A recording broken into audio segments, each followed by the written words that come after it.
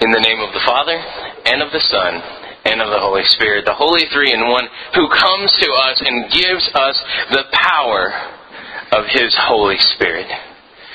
Dear brothers and sisters in Christ, we're going to do a little bit of a social experiment this morning, and it's going to be lots of fun. I want everybody who has a mobile device of any kind on their person right now to grab it. I want you to, your cell phones, your iPods, your iPads, anybody that brought a laptop, anything, go ahead and get it. All right, so now hopefully most of you yahoos figured out that you should put this on vibrate. If not, this is a great chance to give that a shot. Now, everybody who has one, I want you to hold it up. Wow, look around. How many of us brought a cell phone?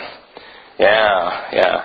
Now, how many of us have those, if you have it off, hold it up. Good people. Better than me. I, a poor miserable sinner, mine is still on. It's on vibrate though, it's okay. The rest of you that have it on, hold yours up. All right. We're in good company. Yeah. Those of you that have it on like sound, hold that up. Turn it to vibrate. Yeah. It's interesting, isn't it? That we can't really kind of go any place without these things. And I'm going to have you do something that's just going to feel so awful. Are you ready? Yeah, keep it out. And I want you to take your phone if it's on. And I want you to turn it off. Not airplane mode. Not silent. Off. Your phone will shut down. Yes. Okay.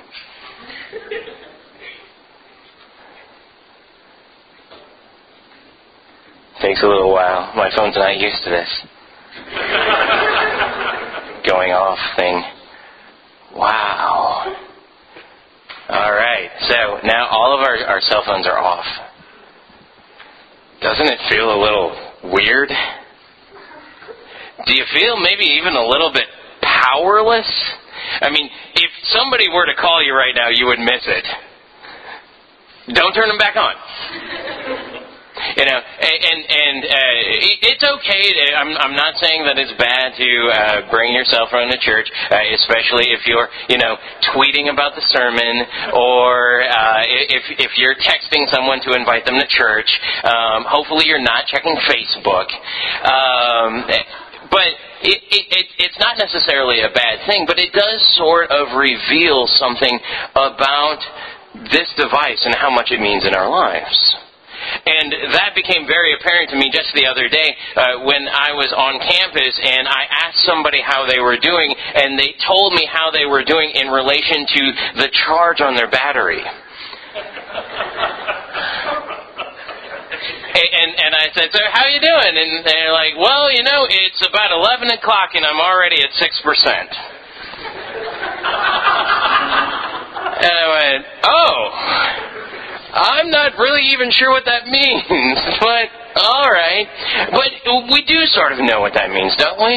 We know that means that we only have a certain amount of time before this thing shuts off, and that means our communication with the world is shut off at that point. That's why it was big news in the FSU View just a couple of weeks ago that there's this thing called GoCharge that's showing up in places like Potts and the Painted Lady and Ken's, which are all bars for those of you that are like super sanctified.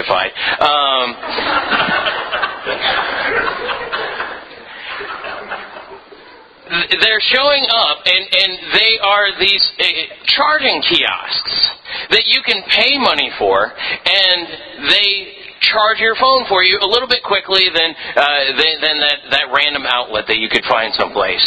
And it's that important that you need to be able to charge your phone while you're having a natty light over at Potts. It's, in fact, even so important, it goes cross socioeconomic status.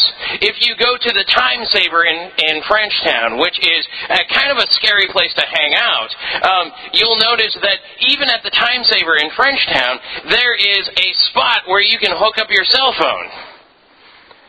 Because it's that important to have a charge on your mobile device. What if we applied that to our lives as Christians? What if we applied what we think about this thing to what we think about our relationship with God and our relationship with our neighbors? Well, that's kind of what was going on with Ezekiel. Ezekiel is this guy who I've said before, very interesting prophet, had a whole lot of strange visions, and we're meeting Ezekiel right now after one of those strange visions. Right at the beginning of Ezekiel's book, what happens is Ezekiel gets this vision of heaven, and there's a wheel within a wheel, and things look very strange, and Ezekiel then finally gets to see God coming towards him. And as Ezekiel sees God coming towards him, he knows what the culturally appropriate thing is to do. It's to show that he has no power.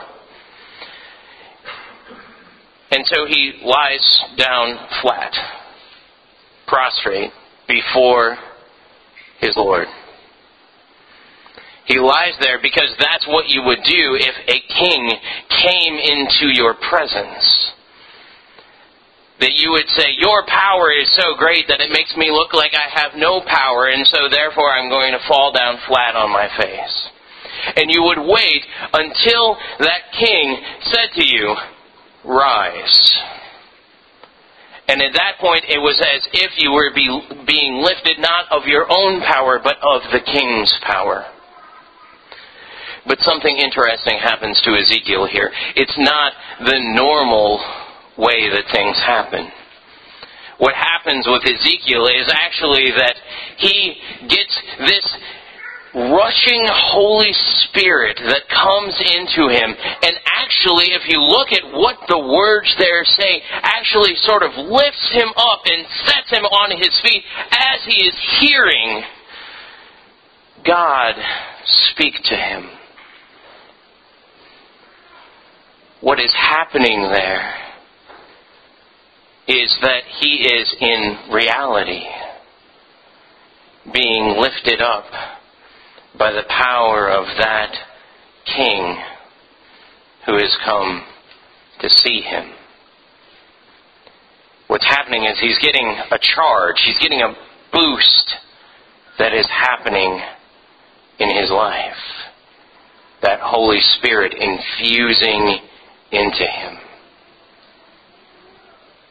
And so, how powerful are you feeling today? How much charge do you have left today? You see, it's kind of interesting. When we get into those 6% kind of situations in our lives, we start to do some interesting things with our mobile devices. And I think that we do the same thing with our lives. When we start to feel like we're a little bit powerless, what we start to do is we start to behave in different ways. If you start to notice that your mobile device is at 6%, you start doing things differently. Maybe you don't use all of those apps that you have downloaded on your phone. What you do instead is that you decide that you're going to put it into hibernate mode or sleep mode and just kind of let it be there. And then you also can do something else. You can tether yourself to the wall. You can decide, well, I need a charge. And so then you do this thing that you probably haven't seen done in a long, long time, but you actually put your cell phone on a wall and plug it in, and all of a sudden you're going back to like 1983 when people didn't have cell phones. And you're connected to the wall when you're talking to people, and it's really strange.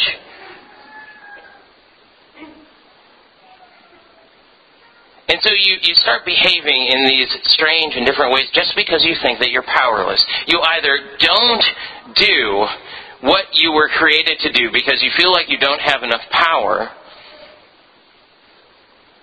or you don't behave in the way that you were created to behave because you don't have enough power. And so in your Christian life, it sort of shows up like this. You decide you're not going to use any of those spiritual gifts that the Holy Spirit has given you. God the Father created you in order to be somebody that is a mobile device for the Trinity. God created you to be His child. And you got broken somewhere along the line there. And all of a sudden your phone couldn't withstand a charge for that much longer. And so you started getting into these funny different ways of behaving. And so you decided, well, I'm just going to save up all of the energy that I have.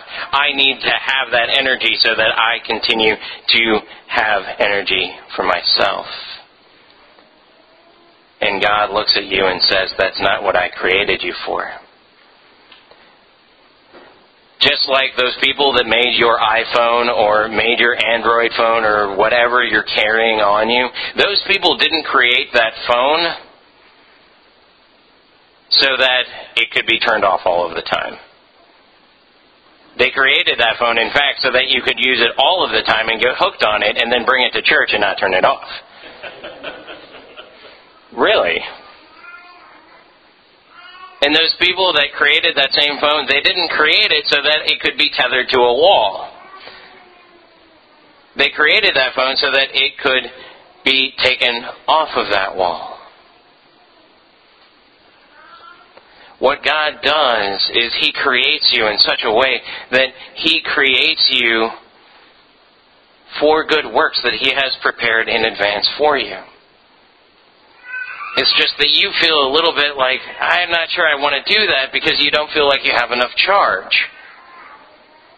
You feel like I've been given a charge for maybe the next 80 years and I have to conserve that as much as I can, otherwise I'm going to die at like 50. I can't expend myself for somebody else. I can't expend myself for God. And that's exactly what the people of Israel were thinking. That rebellious house that Ezekiel was called to do. What God is doing with Ezekiel is He's saying, go and tell those people that they're acting broken. They're not acting like I created them to act. They need somebody to come and fix them. And sure enough, He sends Jesus Christ into our lives, who fixes us, who can make sure that we can take that charge. And then He sends the Holy Spirit to us, that now that we're fixed, we can be charged up. We can be 100%. And we don't have to worry about behaving in the way that God would have us behave. We've got that charge from the Holy Spirit, and He promises to continue to charge us day after day after day. That every morning when you wake up and you remember your baptism, you remember that you are a baptized child of God. That you're not like the people of Israel, that you are like Ezekiel. That when He raises you up, sticks His Holy Spirit in you, charges you up, powers you up every morning, that you're set on your feet once again to expend that whole charge, loving God and loving one another. So, how much charge do you have left? Well, depending on when you woke up today, we'll just go for midnight. You've been around in this day for about 11 hours. A little bit more. That means that you've got about 13 hours, a little bit over 50% of your charge left. How are you going to spend it? Because you know that tomorrow morning, when you get up, you remember you're a baptized child of God. He loves you, forgave you on that cross, and gave you His Holy Spirit. That tomorrow you start at 100% again. So how are you spending the rest of your charge today? Amen.